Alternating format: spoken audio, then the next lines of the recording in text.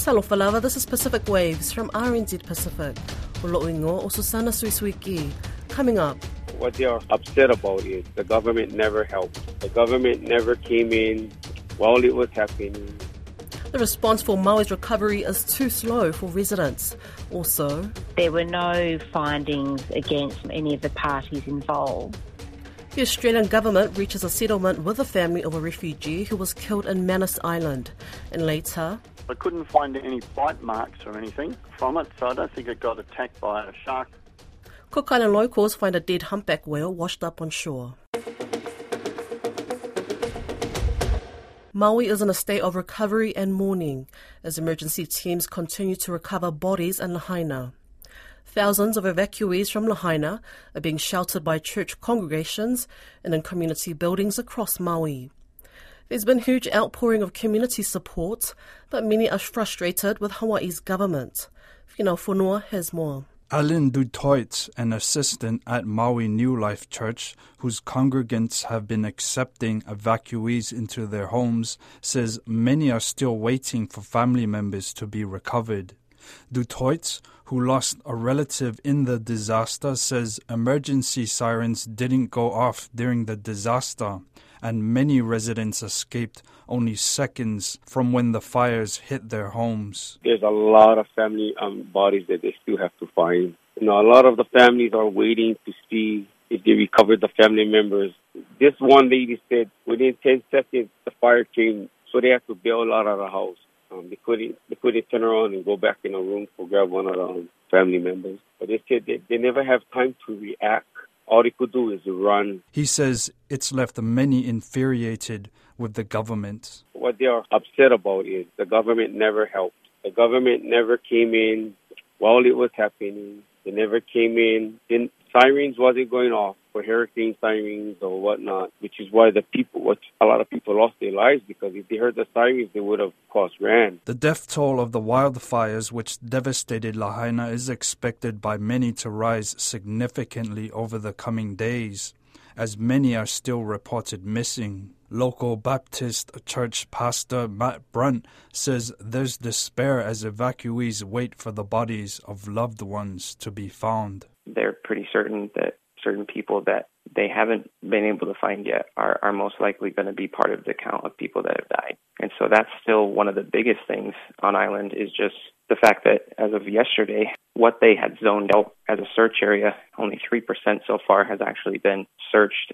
RNZ's Hawaii correspondent Tony Waterman says that much of Lahaina is yet to be searched. The event is already the deadliest wildfire disaster in modern U.S. history. Waterman says specialist teams are on the ground, slowly searching for human remains. The governor of Hawaii, Josh Green, told CBS that they expect that they're going to find anywhere between 10 to 20 people every single day until they finish, and that it's probably going to take another 10 days to cover the entire disaster zone. They've only covered about 3% so far, so the death toll is expected to rise quite dramatically. Hotels in Maui are expected to start taking in evacuees as part of a state recovery action plan. The Australian government has struck a confidential settlement with the mother of a 23-year-old refugee who was beaten to death by guards at an Australian-run detention centre in Papua New Guinea in 2014. Refugee Action Coalition's Ian Rintol told Lydia Lewis it brings a little bit of closure for the family of Reza Barati. A little bit of recognition of all the suffering and misery that the Australian government has put the Barati family through. I mean, it won't bring back Reza, but it is just a small measure of recognition of the Australian government's responsibility for his death. And 2 PNG men were sentenced, but an Australian and New Zealander have not been. Can you tell me a bit more about that and what the anger and frustration is around that? It was very clear very early on, that there were Australians and New Zealanders involved in the killing, in Reza's killing, and that the 2 guys in PNG were really, scapegoats for the lack of political will, to follow up the allegations against the the other guards, that were involved. I mean, there was very detailed information given to the authorities about who was believed to be involved in his killing, but there was absolutely no attempt to follow it up. Actually, that was one of the first indications of the extent to which the Australian government and the New Zealand government perhaps would go to protect the human rights abuses that were happening in Manus Island. There are many other instances of allegations of abuse by Australians, in which the first thing which the government did was allow the Australians to go back to Australia to avoid any possible investigation or charges. And just briefly, what happened 9 years ago that led to the death of Reza and the injury of many others? The thing that's most important about it is to understand that the level at which it was actually the guards involved. There were many suggestions that it was local animosity which led to Reza's killing, but it's quite clear that it was guards involved in the actual running of the centre that were ultimately responsible for his death. Now, there had been protests in the lead up to Reza's killing. That's entirely understandable. There have been a series of protests that had been happening against their detention, which, as the PNG court found, was unlawful. In any case, it was a shocking scene of human rights abuses, but it also became very clear that it was the retribution from the authorities, from the guards inside the detention centre that led to Reza's death. And there are still around 70 people who are in PNG, not in Manus Island, but in Port Moresby. Are they still suffering years on, and what needs to happen now? Look, some of the people in Port Moresby actually are suffering directly from the injuries that were inflicted on them in the same incident that led to Reza's killing. They're all suffering from psychological and physical damage, from their experience at Manus Island.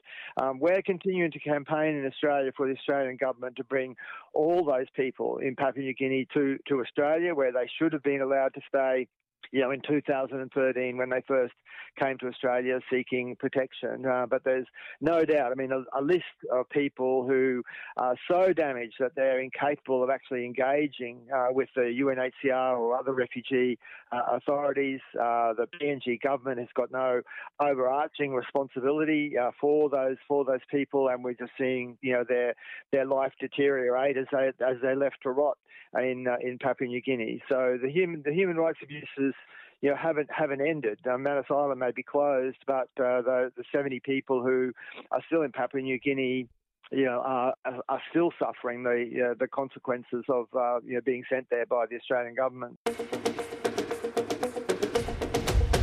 In a rare occurrence, a dead humpback calf whale was washed up in Mangaya in the Cook Islands late last week. Humpback whales are migrating to the Pacific Islands from their southern feeding grounds to mate and give birth. Nan Hauser, the director of Cook Islands Whale Research, expects beached calves to become a more common occurrence as storms get more intense from climate change. She speaks with Caleb Fotheringham about what likely happened to the calf. Do you have any reason why you think this happened? I do, and it's getting a little bit scary because I think we're going to see more and more of this. Last year, when we had the humpback calf come over the reef in Aitutaki, and it was still alive, that was in August 17th last year. It was quite alarming because we haven't seen tons of that in the past 4 or 5 decades. Occasionally, a calf has been thrown over the reef, but because of climate change, we're getting so much intense weather. Currents are changing and waves are getting higher, storms are getting more intense. So we're actually seeing these calves being pushed away from their mothers and thrown over the reef. And then they're separated. And then, of course, it's a disaster. And it's a very emotional time for the mother and the calf. When we saw that happening last year, I remember speaking to people around the world about it, and they were seeing it also and worrying that we would see more of that. We might have to get used to that. And so this young calf that came over the reef in Mangaya could have been the same situation where it just got lifted up and thrown over the reef. But there are other reasons too why climate change could have affected the whale coming over. When we see calves wash up, is that usually caused by the separation of the calf and their mother? The actual lifting the whale up over the reef and throwing it on the other side causes the separation. A mother would never leave her calf. She stays with it all the time. The relationship is quite like humans, actually, without sounding too anthropomorphic, but they really love their calves, and the calves really depend on the mothers. So if the mother's resting, I mean, she's just made this huge migration from Antarctica. She's tired. She's come up here to mate and give birth. And so she's exhausted from giving birth. She's got the calf tucked up underneath her or next to her or on her head. But if a huge wave comes or a current comes and lifts up that calf and throws it over the reef, it's a disaster because that calf cannot survive without its mother. Before you were saying about how climate change is affecting all sorts of things, are we seeing the whales' migration pattern changing? Well, it has to change. And it's crazy. We don't understand exactly how this is going to work because it's almost as if the migratory pathways and the corridors and the whole migration pattern, it's hardwired. It's like ancestral knowledge. It's memory. It's hardwired, into their cells, into their DNA. And so all of a sudden they have to change all this because where they're going, where they're used to going, the water's too warm and their food's not there anymore, or it's not as abundant as it was. We see a lot more problems with seals and seal pups left on beaches in different places. And that's because the anchovies and the sardines that they're eating are having to go deeper and further out where it's cooler. So the water temperatures, as they increase, they also trick the biological clock of these animals into thinking, oh, it's time to migrate. It's time to do this. Maybe they're not as fat as they should be. Maybe they don't have as much blubber because remember, they don't eat. After they leave Antarctica, they don't eat for, sometimes 6 to 8 months. They fast. And so they have to carry all that water in their bodies, in their blubber to produce milk. And if the mother's not all that healthy, then obviously the calf's not going to have the proper nutrition itself. Are you seeing the whales come earlier or later to Rarotonga right now, or is it pretty in line with what you've seen in the past? It's much later. In fact, when I first started my research here in 1998, we would see a lot of whales show up around the 2nd, 3rd, 4th week of June, and our season would start, and then July it would be in full swing. Well, now we don't really get into full swing until August 1st. We have whales that show up and pass through because remember, we're just a corridor. They come through here on their way to true breeding grounds like Niue or Tonga or New Caledonia. But when they show up later here, they don't spend as much time here either. They're just passing through. So I would say that since I've been here since 1998, it's been delayed by 6 weeks now, maybe even 6 or 7 weeks. It's been delayed over the past couple of decades. That's Pacific Waves for today. Koroi Hawkins will be filling in for me in the next show. Don't forget you can listen back on rnzi.com/programs. We're also on Apple, Spotify and iHeartRadio podcasts. From myself and the team here at RNZ Pacific, so far, so far.